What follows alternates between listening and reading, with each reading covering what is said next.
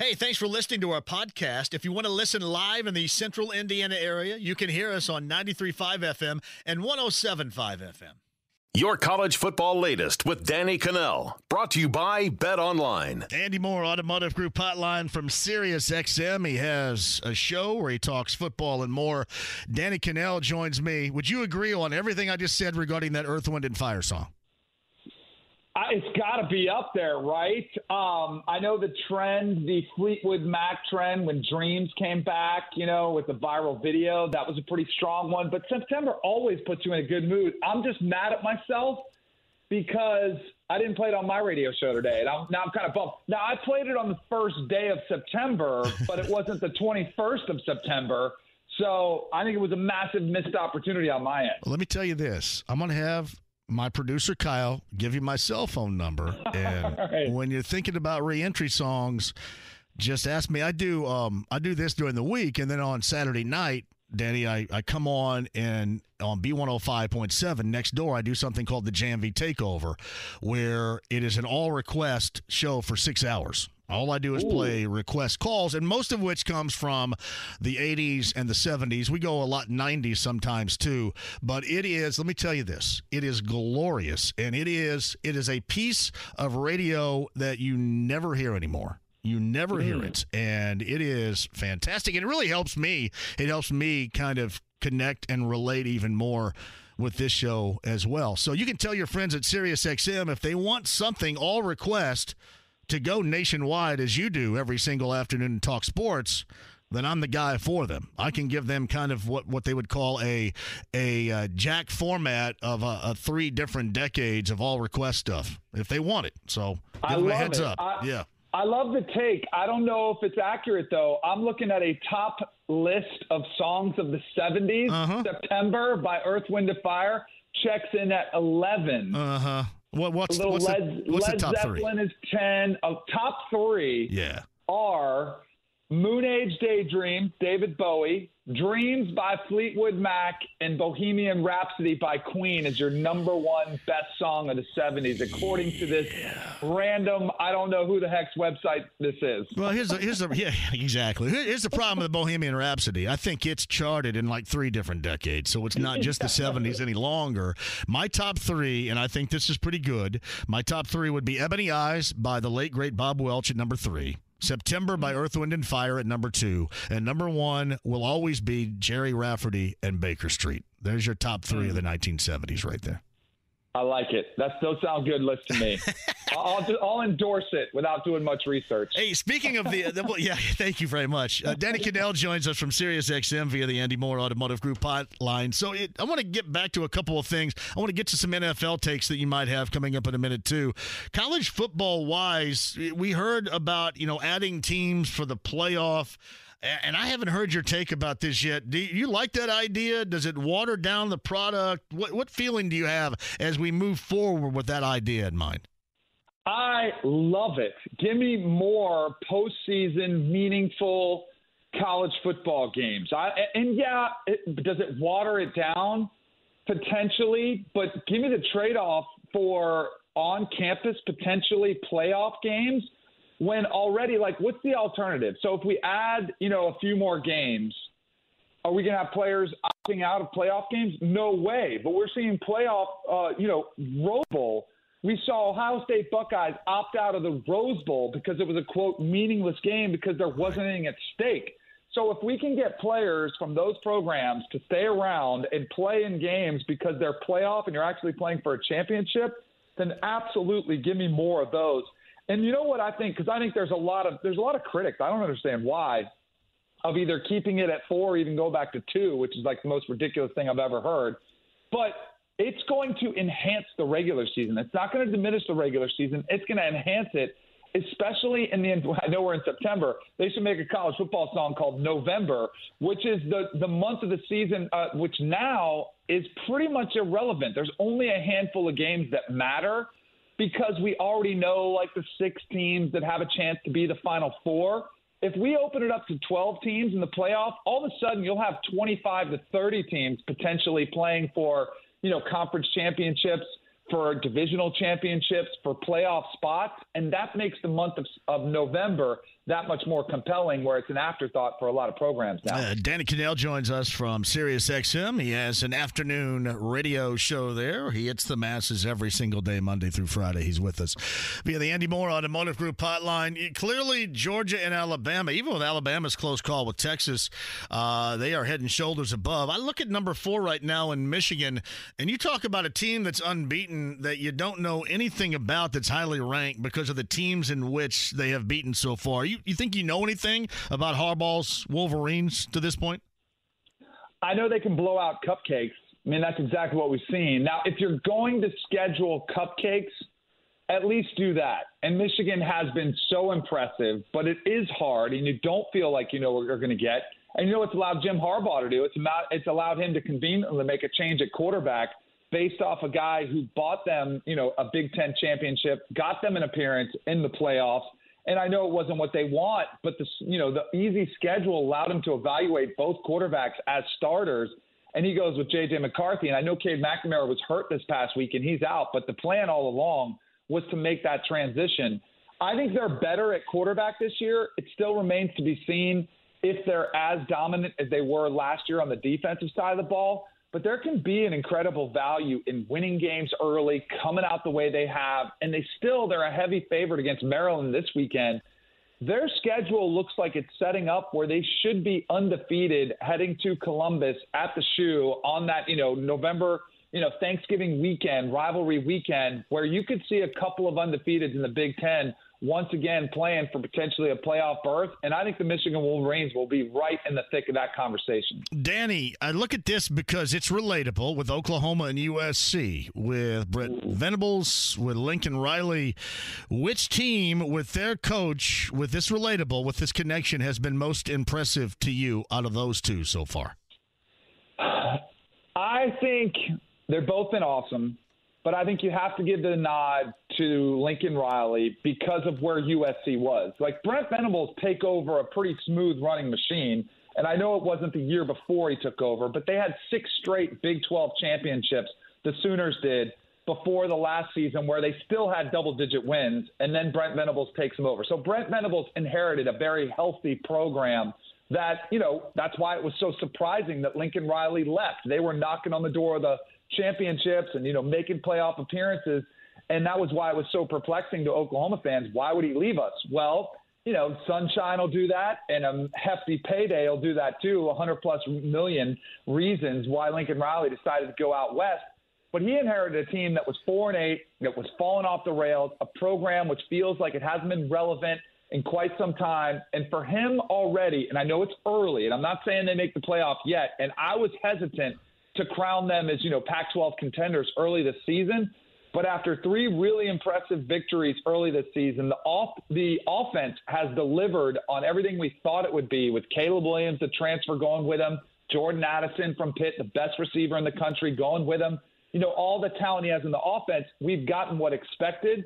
But the defense, to me, has been the one thing that's been most surprising. So I'll say Lincoln Riley has the edge in which one's been most impressive, because of the turnaround he had to do out there in L.A. That's a good call. Danny Cannell joins us from SiriusXM via the Andy Moore Automotive Group hotline. Give me your realistic view out of the SEC at this Kentucky football team, Danny. I think Kentucky is a battle right now between them and Tennessee to see who's the battle for second. You'd be crazy to say, hey, they're the same page as Georgia. Georgia's on a territory all by themselves, maybe in the entirety of college football, and that includes Alabama with some of the blemishes they've been showing. But I think it's a testament to the job that Mark Stoops has done at Kentucky. I mean, he's built a perennial winner at a program where going to a bowl was a reason to have a parade, in Lexington. And now all of a sudden you're getting 8, 9, and 10 win seasons. And here's a perfect example. I don't even know if you call it a rivalry. They played the Florida Gators and lost 32 straight times as a program. Since Mark Stoops has been there, they've won twice and 3 out of the last 4. It is remarkable the job he's done to be able to turn that program around. A basketball school, don't tell him that. He will get very upset about it. But it is what it is. It is a basketball school. that he has turned into a football powerhouse there in the SEC, which is pretty remarkable. Danny, before we move on to a couple of NFL notes, I want to ask you one final college football question. If you were going to gauge, for example, the top 25 and just eyeballing this right now, or just performances from teams that are the most surprising / uplifting, impressive, who would be on that particular list? I'll give you a great example. I put Washington on it so far, and I don't know if that's because of most of that performance, with Michael Penix Jr. and obviously a lot of those guys last weekend and how well they performed offensively. I would put the Huskies on there. Who would you put on a list of 1, 2, or 3 in the surprise impressive category? All right, I got two teams, and they're actually playing against each other this week. And, it's funny we're talking about basketball schools because they are a couple of basketball schools. They're not in the top 25. They probably should be, especially the Kansas Jayhawks. Now, let me tell you the story of the Kansas Jayhawks. They have been a dumpster fire, the worst program in all of college football for about the past decade. They fired Les Miles. After spring football, they bring in Lance Leipold, who used to dominate Division III at Wisconsin Whitewater. Then he went to Buffalo, turned them around into a winner. Then he takes over Kansas, which we all thought, in the college football business analysts thought, this is going to take 5 years or more to turn this around, and you'll be lucky to really get a few wins. Their win total was 2.5 this year. They've already gone over. They've already got 3 wins. They're 3-0 to start the season out in Kansas. Jalen Daniels, their quarterback, is a really exciting story to watch. It's completely off the radar, but what Lance Leipold has done with 2 Power 5 wins, too. They're not cupcakes. They went to West Virginia and to Houston and beat both of those programs. And guess who they're playing against this weekend? 3-0 Duke. So you have 3-0 Kansas playing 3-0 Duke this weekend. Mike Elko is a former defensive coordinator who took over Duke.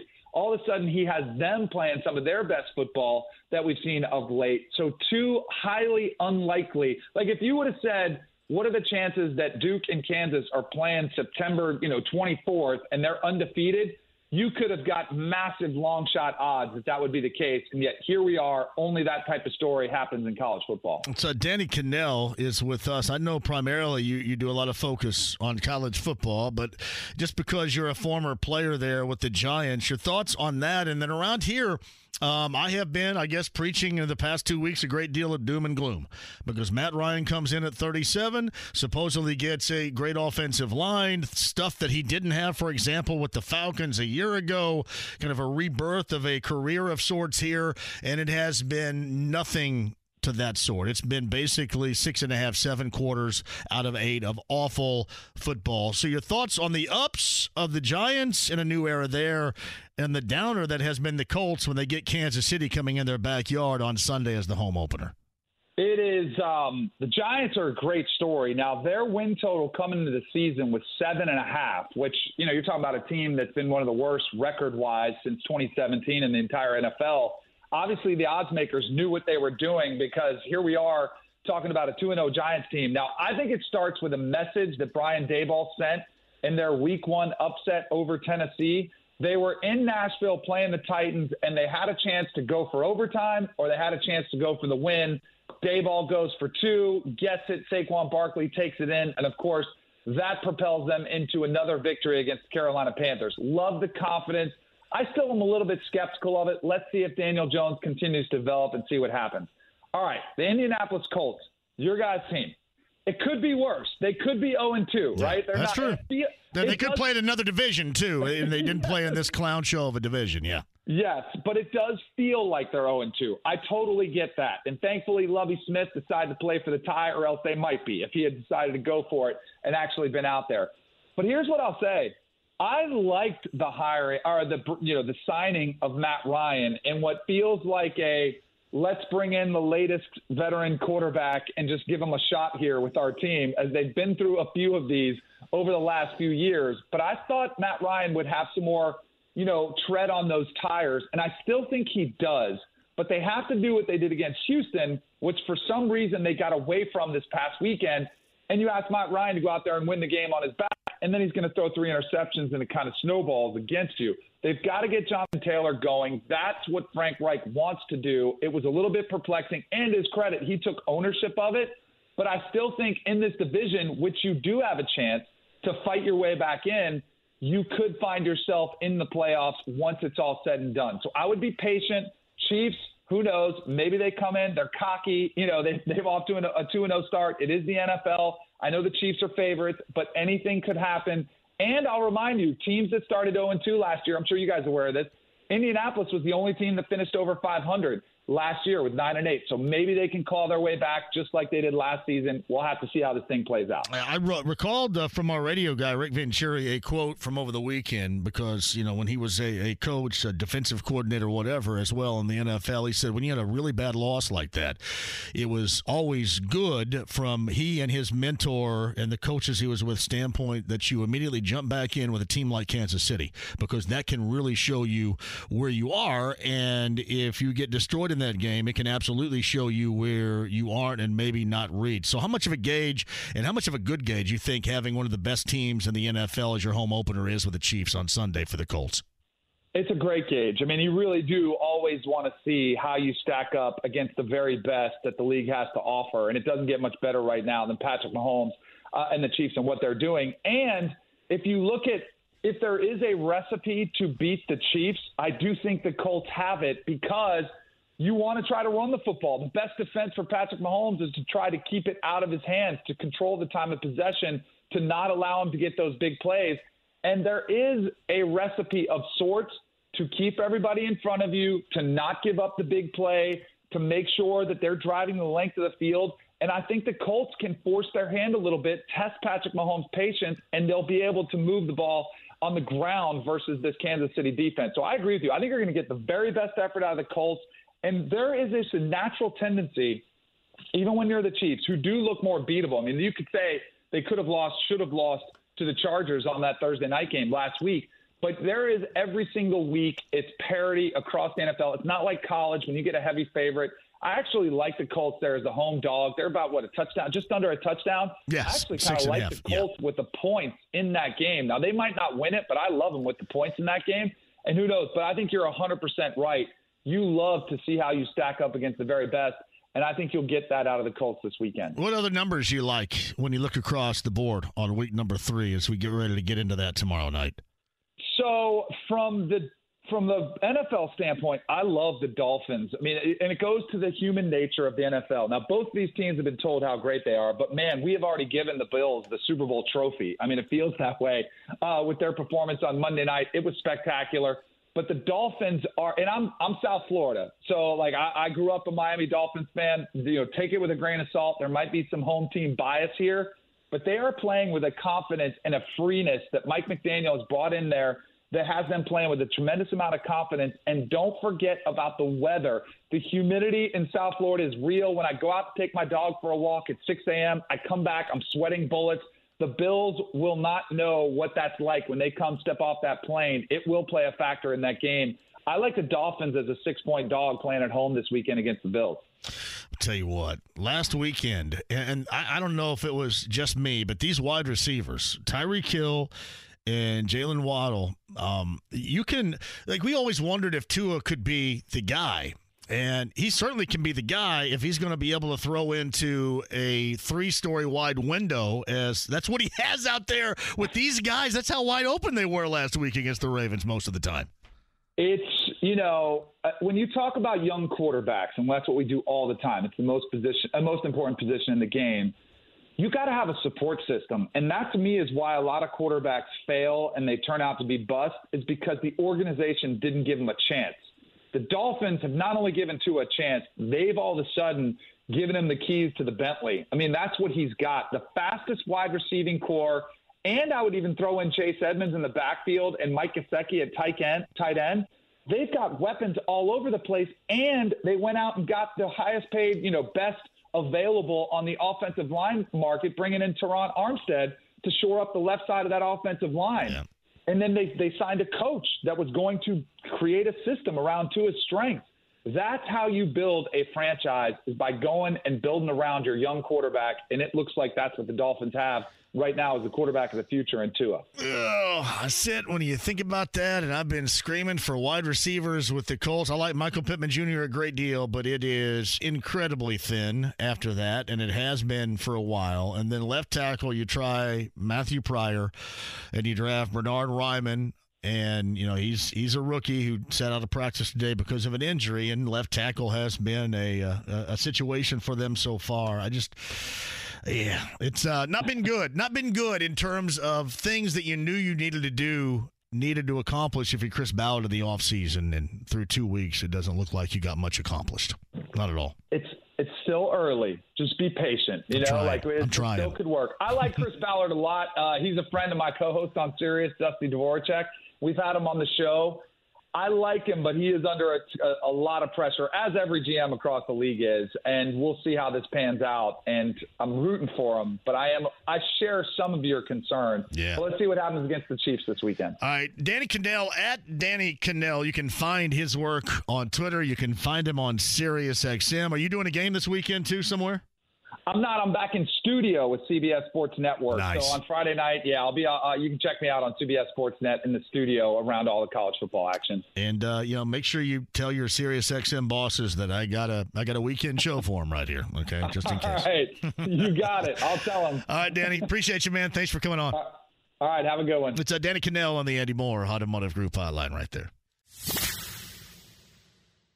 That was completely now where I was going with this, to bring on Kevin Bowen in the morning show, 7 until 10 a.m., opening up the door wherever he is right now via the Andy Moore Automotive Group hotline. I brought you in with players' baby come back for baby Max, who was born a couple of weeks ago. Congratulations to the addition to the family. I couldn't really find – Maxwell was a artist back late in the decade of the 90s. I could have brought that in. I don't know if that would have been recognizable, so I just kind of went with the same old baby routine with you. So Anka's got no Max stuff that you could pull out of the catalog there? Yeah, I mean, not really. There wasn't too much there. I need to keep it a little bit recognizable. Like Maxwell was an R&B artist back, I think, in the mid to late 90s, maybe early 2000s. I could have brought that up. I don't know how much of the listening audience would have gotten it. So, our other boy name was Connor. Would that have helped you out at all? Connor, no, it wouldn't have. No. Yeah. What do you think of when you think of the name Connor? What comes to mind immediately? Well, right away I think of the pub in Broad Ripple. Okay, I think of Roseanne and the television show, The Connors. That's not. Yeah. That's not super relevant. Or Jimmy Connors. When I add an S to it, I think of Jimmy Connors. Jimmy. Yeah. I think of Jimmy, and not to turn this into an American tennis rant, but I feel like my generation has kind of missed fun American male tennis, and I feel like Jimmy Connors was that. Was he not? Well, I'm telling you what. When Max gets old enough, give him a really sweet bowl haircut like Jimmy Connors had back in the day. I love bowl haircuts. Me too. Oh, Me too. I would, and I did. I watched 8 is Enough. When I saw Adam Rich in that bowl haircut, I ran right out and said, "Give me the Adam Rich. Just not the drug. Just don't give me the drugs. Just give me the haircut. Don't give me the addiction. Just give me the haircut." That's all I'm looking for here. Hey, I want to ask you something because it occurred to me when I came back, and I don't want to be hypocritical about it. Do you think that when you look at yourself in the mirror, you view yourself as better looking than you actually are? Oh, I look awful. I mean, are you honest with yourself enough to, because I look in the mirror and I go, I don't look too bad today. When in fact, I look freaking terrible. See, I'm the reverse. I think I look horrific when I look at myself in the mirror, and then I don't think other people think I look that bad. Yeah. I think people are holding back with me. I'm surprised people don't go, you're really old and much fatter and uglier than I thought. I'm surprised. Yeah, people should surprised they hold back. Yeah, that just occurred to me. Some of my buddies like to mention that my hairline's kind of on life support. We can help that out, brother. We can help that out. Yeah, I know. And I believe you and I had a conversation about that. I believe we can put the wheels in motion to help that. Yeah, that's something we can change. I mean, I could change. I could change me up a little bit too because I've already done that, but we could change you up. We can turn you into an incredibly handsome man regardless of the reflection right there with a full head of hair. Well, I appreciate that and certainly want to hear more on that front. If you had a full head of hair, if you had like your normal hair back when you were in junior high, for example, what haircut would you get? Oh, see, I never really grew it out that much. I mean, I was just giving it 2 all over. Okay. I just didn't want to worry about it. Like, I was just like, yeah, I'm good. Do you think you're shortchanging, I think, the process if you go through this and get your real growing hair again and you stick that thing in the domain of a 2 every time? Well, yeah, trust me. Yeah. As soon as I met my wife, she was not having the old 2 guard all over anymore. Right. She wanted me to grow it out, which I have. I mean, for me, this is – I mean, you knew me when I had my hair, pretty high and tight, where now I grow it out a little bit more. I did have a YouTube commenter, this was probably a couple months ago, that said, I like the way Bowen looks. He looks like he likes beer and cheese. I love cheese. I do. I've loved cheese all my life. I thought to myself, I'm right there with you with cheese. I like both of those things, and I'm thinking I'd like to think that's a compliment, but I think what he's just saying is on the YouTube stream, I've got I got a couple chins rocking there. I came to that conclusion just a moment ago about the reflection and what I see compared to the reality of what others actually see. That's what I come up with. Hey, so was Frank Reich a little animated today? Did I see that accurately? I thought, and for anyone that will watch a Frank Reich press conference or even watch today's, which I think you can watch on Colts YouTube page or Colts.com, in Frank Reich demeanor, I thought it was the most animated I've seen him in a Wednesday presser in quite some time. And I will caution everyone to say in Frank Reich demeanor. I mean, okay, so this is still very Disney G-rated hardcore Frank Reich we're talking about here, right? Like Frank Reich used the word pathetic on Friday. Oh. That would be like, on Sunday. That would be like you or I cussing 7 straight cuss words. He just doesn't do that. I thought today the message and the words aren't going to be, I think, what fans want to hear. It's very much of a, hey, it's early in the season. We're going to stick to our process, like all of that. But I just thought, and I know I'm going a little bit like body language therapist here, but I found him talking quicker, a little louder. I thought, some gestures, some body language, just a little bit more animated. And I think some of it comes from the nature of the questions being asked, which a lot of it was challenging the state of the franchise and his football team right now. And then 2, I would also just say probably him showing a little bit of human element. Like anytime I think someone questions your operation or you're going through, I think it's fair to say this is the most adversity, certainly the most outside noise, venom from fans, hatred, disappointment, whatever you want to call it, easily the most of his tenure. He brought up 1-5 in 2018. I mean, that was still the honeymoon period. That was year 1. That was a new defense. That was Andrew Luck playing football for the first time in a year. This is different. I just think it was a natural human element to reacting to some of that. I mean, I find it hard-pressed how many teams face the Kansas City Chiefs in a season and the head coach go through a 15-minute press conference, and I don't know if anyone asked a single Chiefs question, just because that's the reality of where things are at right now. So Kevin Bowen, the morning show, via the Andy Moore Automotive Group hotline, which I think leads me logically to ask you this.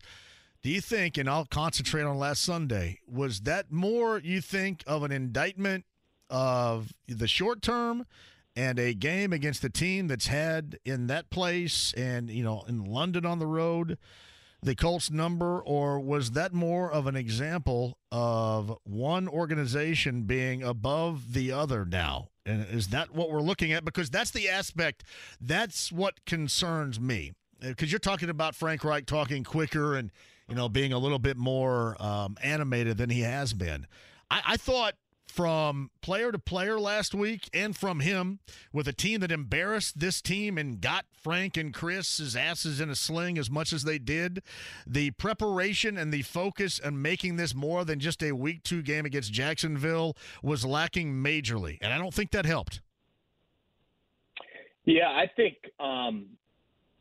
if you're a fan of the Jags right now, I think you feel better than if you're a fan of the Colts, and that's kind of crazy for me to say, but I think there's a lot of truth behind it, particularly when you look at quarterback. And, I think it's probably still too early just to crown like Doug Peterson has fixed everything there. But I do think they're in a much better state, certainly than they were last year. And you could probably go back to a couple of years prior to that when it just seems like there's been so much turmoil within their organization from like a general manager standpoint, ownership standpoint, obviously head coach as well.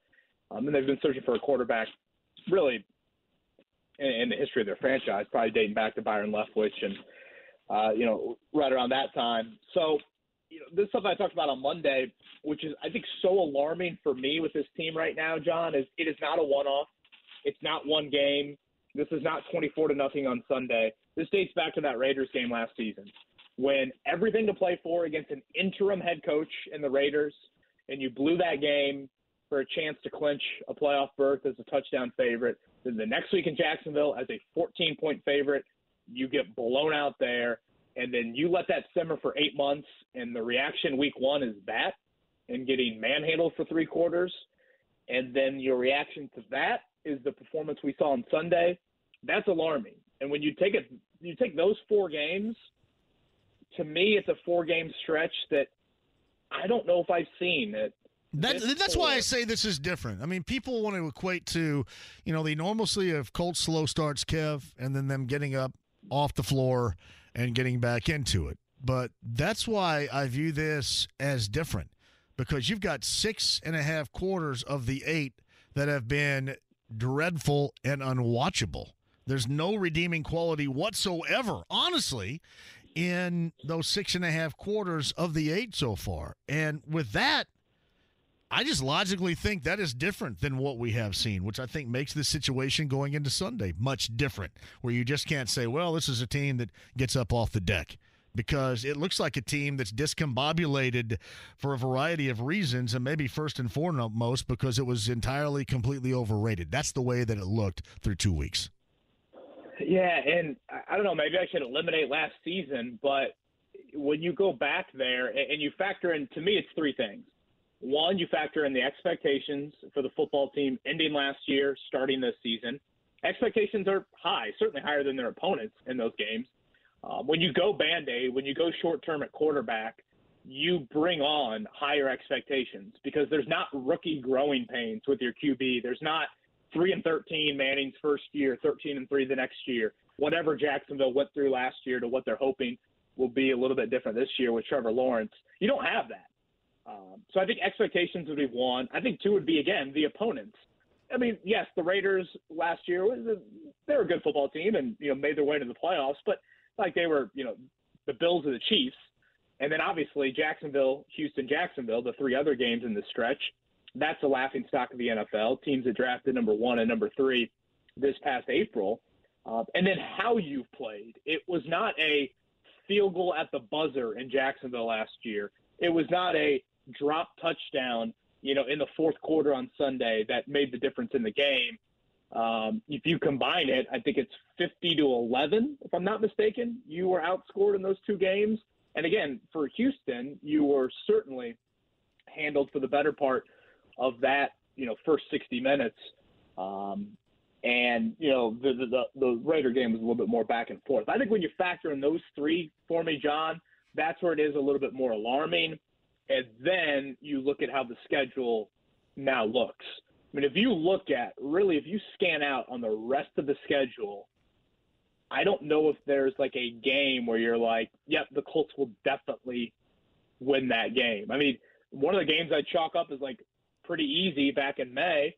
I mean, the Giants are 2-0 now, so even like that game or, Houston at home to end the year, maybe that falls into it. But when Jacksonville comes here in a month, they're going to have plenty of, confidence, certainly.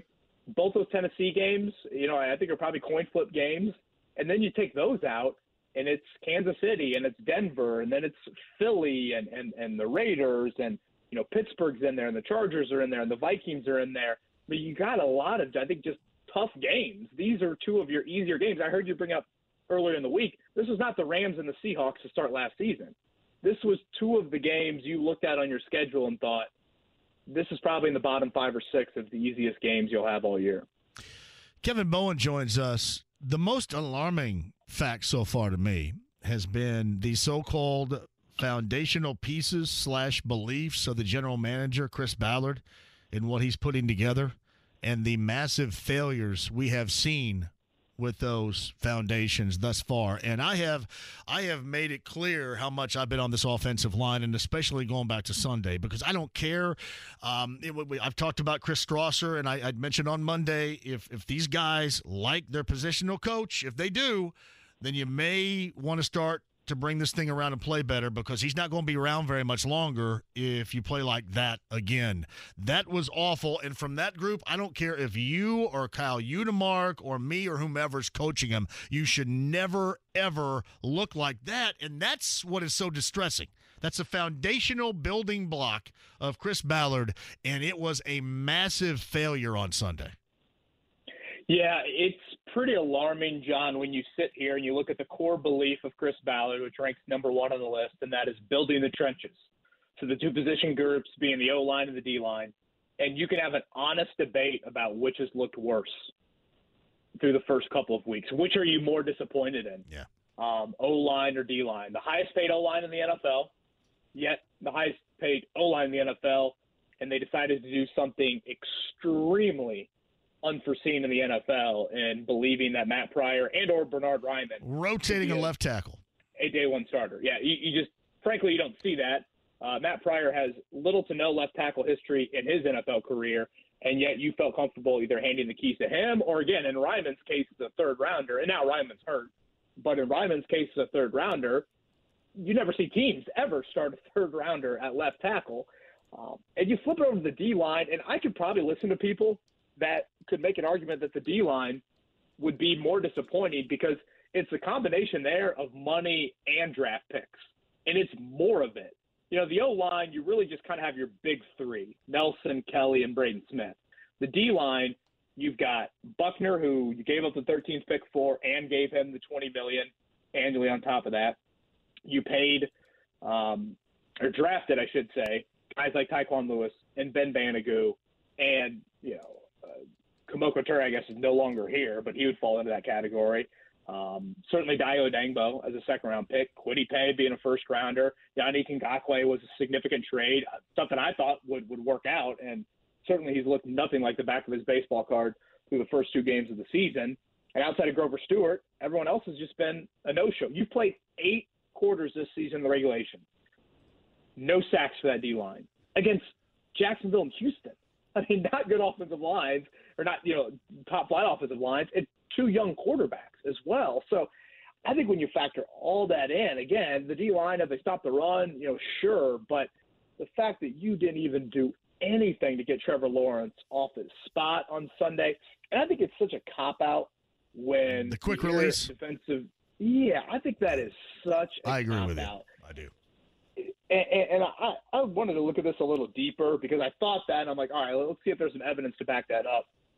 Trevor Lawrence, I think, got the ball out the 11th quickest, I believe it was, of any quarterback in the league in week 2. So 11th, it certainly was getting the ball out decently quick, but it's not like he was getting it out, at an absurd rate. But you had Joe Burrow getting it out extremely quick last week, and he was sacked 6 times. Aaron Rodgers getting the ball out quick. He was sacked, I think, 3 times.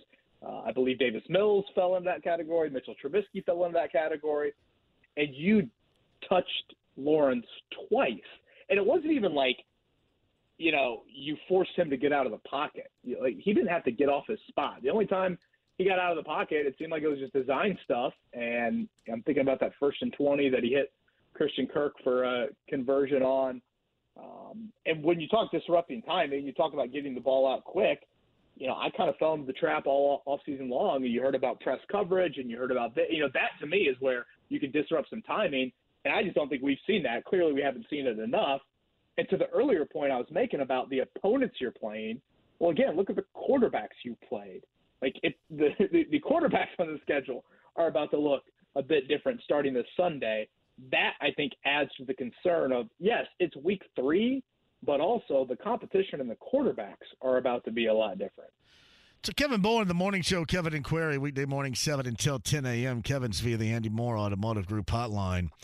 Honestly, I would love to bring up the argument of, I'll give you a great example. This year, Teron Armstead, from New Orleans to Miami at left tackle. I think he's injured right now, but maybe he plays on Sunday, whatever.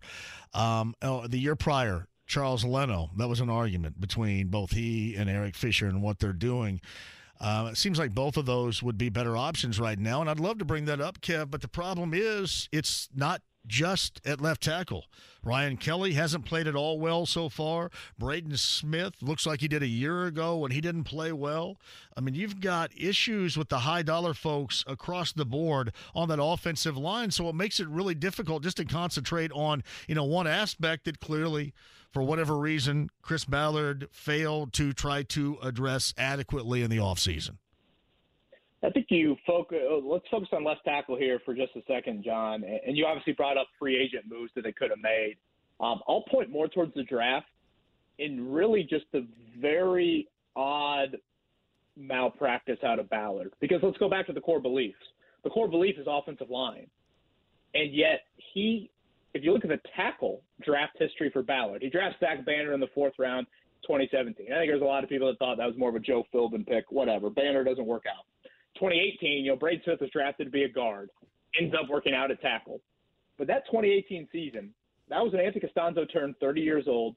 That was when he missed the first 5 games of the season with a hamstring injury.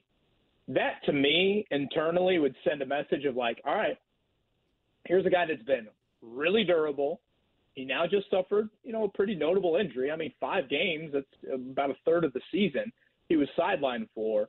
We need to start looking at tackles a little. That position means too much in the NFL not to look at in the draft.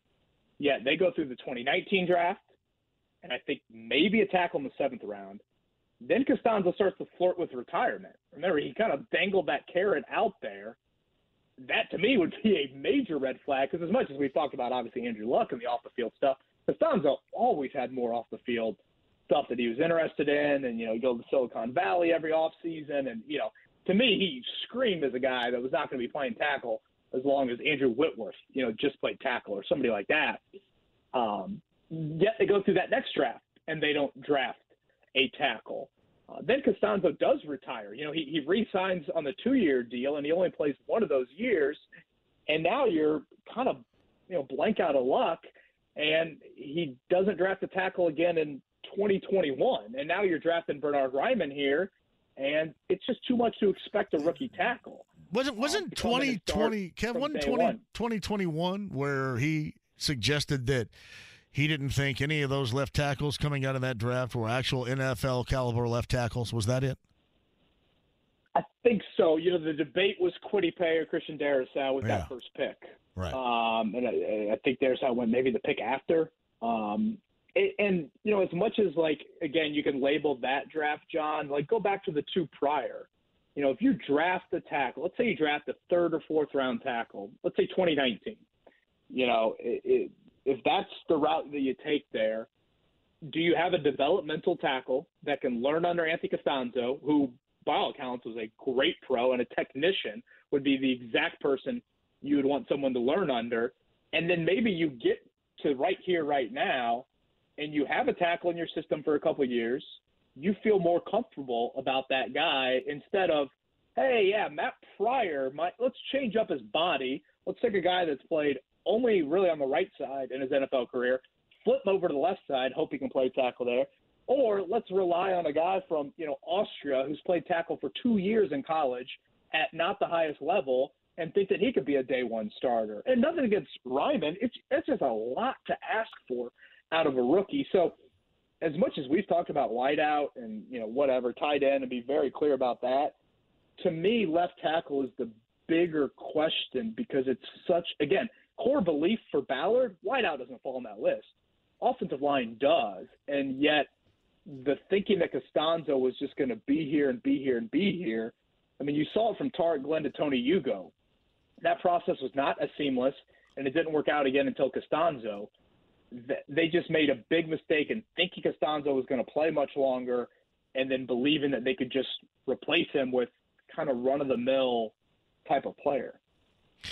Kevin Bowen's with us. Before I let you go, I did want to ask you this because I'm assuming you're probably getting these types of questions too. I had mentioned that the real moment I think that would give Jim Irsay pause to do something that he hasn't done during the season with his head coach would be 0-3-1, and maybe if you get roundly embarrassed with a house full of Chiefs fans on Sunday, maybe that process would be expedited even further with that level of embarrassment. I do think, to me, it's more logical 0-3-1. I'm not suggesting that it's going to happen, but would you think that maybe if it gets to that particular boiling point, we could go down a path and see something we haven't seen? Yeah, I probably would go a step further with that, and you obviously have a great pulse on it. I think in level of embarrassment for Jim, something happening in his own stadium is what needs to happen for him to do. Well, I mean, something. we get back-to-back. So, It's back-to-back opportunities. It'd be one thing. Right. Here's what we know, Kev. We know it's one thing with Kansas City. They're one of the better teams in the NFL. But if that happens against Tennessee, that's also been roundly embarrassed so far this year, a team that absolutely Jim wants to see his team beat, that's why I view that a little bit differently, I guess. And then, full well, I mean, he's talked about Tennessee every chance he's gotten the opportunity to this offseason, and how pissed off he's been about them and what they've done with the division. Because, I think an element, he probably looks back at that 2018 hiring process and thinks, man, Mike Vrabel was part of that hiring process. Yep. And there he is coaching Tennessee, and Frank Reich is here.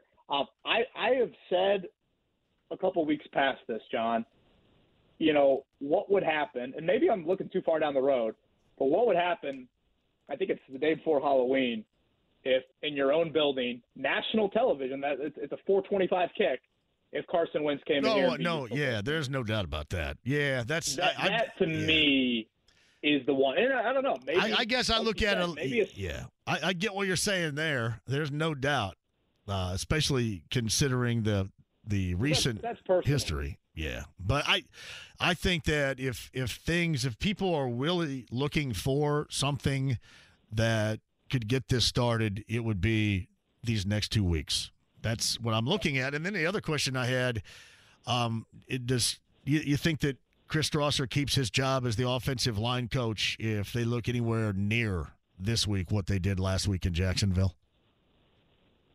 He seems to be potentially next on the scapegoat That's list. exactly what I've said.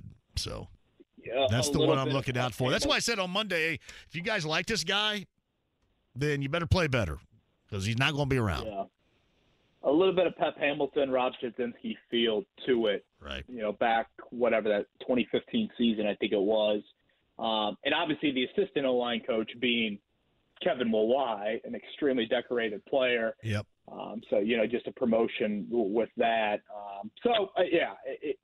In your own building, though, like you said, a sea of red and yellow on Sunday, that would be one. Obviously, the AFC South rival, if you can call it that, and what Tennessee. That's just going to be a massive game for, the future of a division and a race to 7 or 8 wins. That would be high up on that list as well. I can't imagine where we'd be right now conversationally if this division wasn't the AFC South. And just, you can have FUBAR throughout basically and still be within contention. So that's really, besides Grover Stewart, Jonathan Taylor in week 1, Michael Pittman Jr. in week 1, those are the lone redeeming qualities of 2 weeks of this team so far. That's it. Yeah, I always say it, Colts fans, God bless the AFC South. It is a dream that this is the division that the Colts play in. I think if you're Jim Irsay, and I guess I'll just say him because I can't view Chris Ballard and Frank Reich in that light. If you're Jim Irsay, you have got to make sure that you don't let the mediocrity of the division cloud your thinking. Like, you can't get there to the end of the year and be like, you know what? I mean, won a division title at 8-1, and hosted a home playoff game, and if you viewed Carson Wentz last year, they could have gone to the AFC title game and they would have cut him loose. So yeah, you viewed like that a year ago. Yeah, so, yeah. So you got to make sure that does not happen. All right, hey, are you happy this morning? I heard Ched tell you guys that Miles is going to be here to start the season. You guys throwing a party this morning? 33? Shout out to 33, man. I can't wait for all the tweets coming at me. I'm excited, 33. You are less than a month away from that. Wait. I mean this in all seriousness. I am very intrigued to see what Miles looks like with Tyrese Halliburton. Oh, you're going to love it. I promise. I promise you're going to love it. We're going to be rolling to the rack, scoring. Yeah. That element of making guys better around him. I thought at times the previous point guard a little bit too just pound the ball into the ground. A rebirth. Great opportunity for Miles. A great opportunity. And the question then will become, if he plays well, can you keep him? And does he want to stay here? And that's tough. Like that's storyline. No and no. All season long. I'll say that. So no does that and mean no. You trade him? Yes. Trade him by the deadline? Yes. Yeah, that's my call. I think he'd already been traded had they got what they wanted regarding that Laker deal. But no, I'm glad. Hey, listen, I'm glad. I can't wait.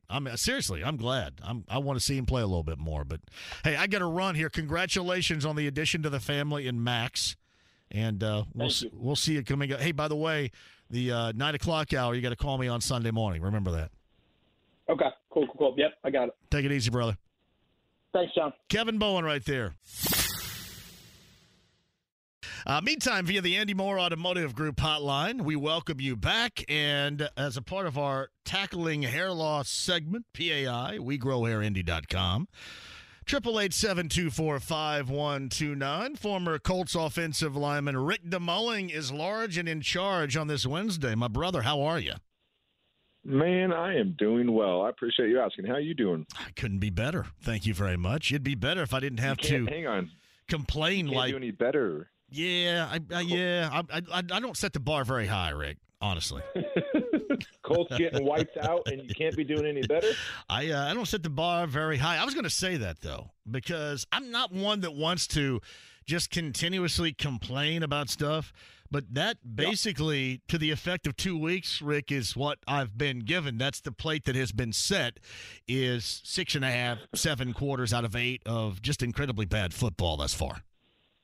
Oh, it's been I don't like criticizing, but it has been bad, and they haven't shown up. I mean, I was talking to somebody earlier.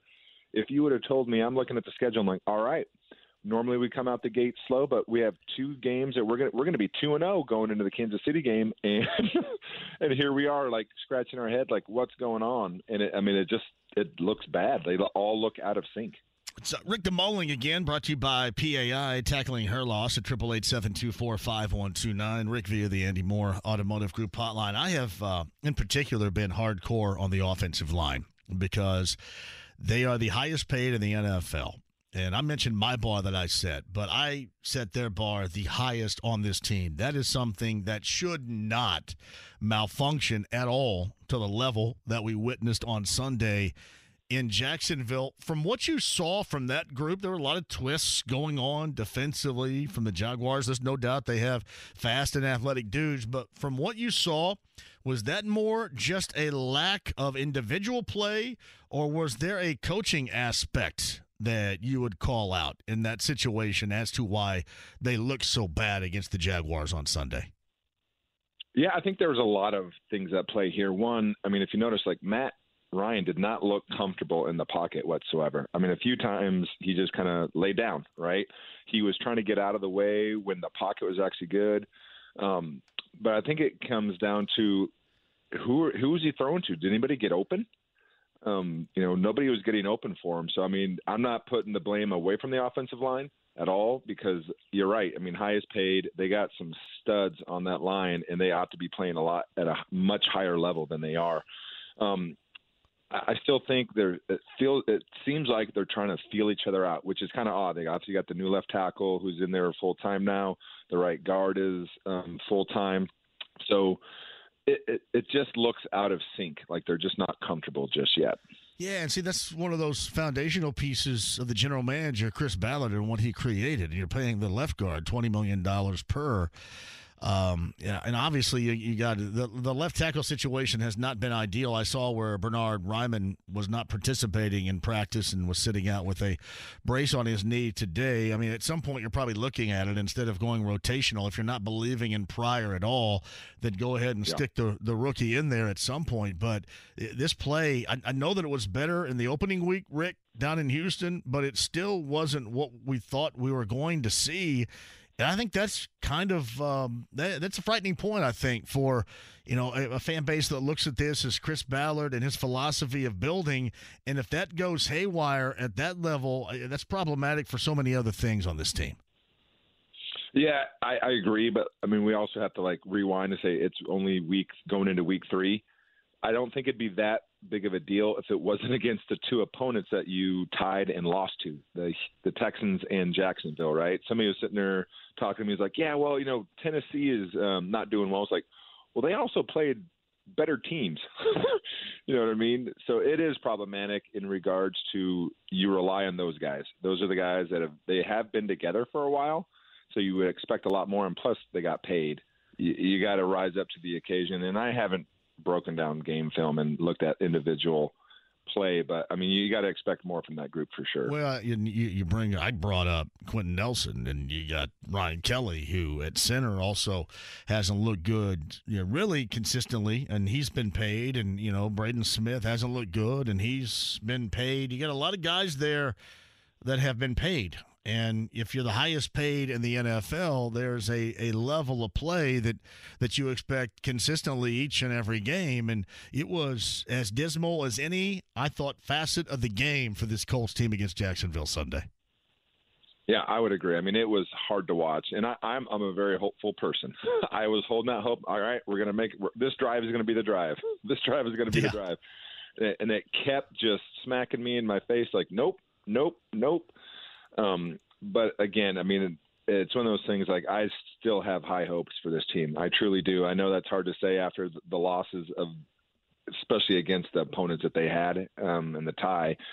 But I think I have all the faith in Frank and Chris to make this thing right. Although I've never even thought this before, but they are got to be getting closer to a leash, right? I think the head coach. I think the head coach is in the middle of it right now, and to me, it's listen. It's going to take some doing to get Jim Irsay to do something during the season like that. But I have suggested, Rick, if this team would be so unfortunate to start 0-3-1. And especially if you lose to Kansas City Sunday, you lose to Tennessee here a week from Sunday, that might push the cart fully down the path for the owner. I don't know if I would be tempting fate, for example. If I were the players and I liked my head coach and I wanted to play for him, I would certainly make sure that the effort that you see, the production that you see, and then the outcome that you also see, the result, is better. Because I think we're going down that path a little bit right now, even through 2 weeks with the disappointment level and the level of play we have seen from this team. No, I couldn't agree more. There is a lot of disappointment.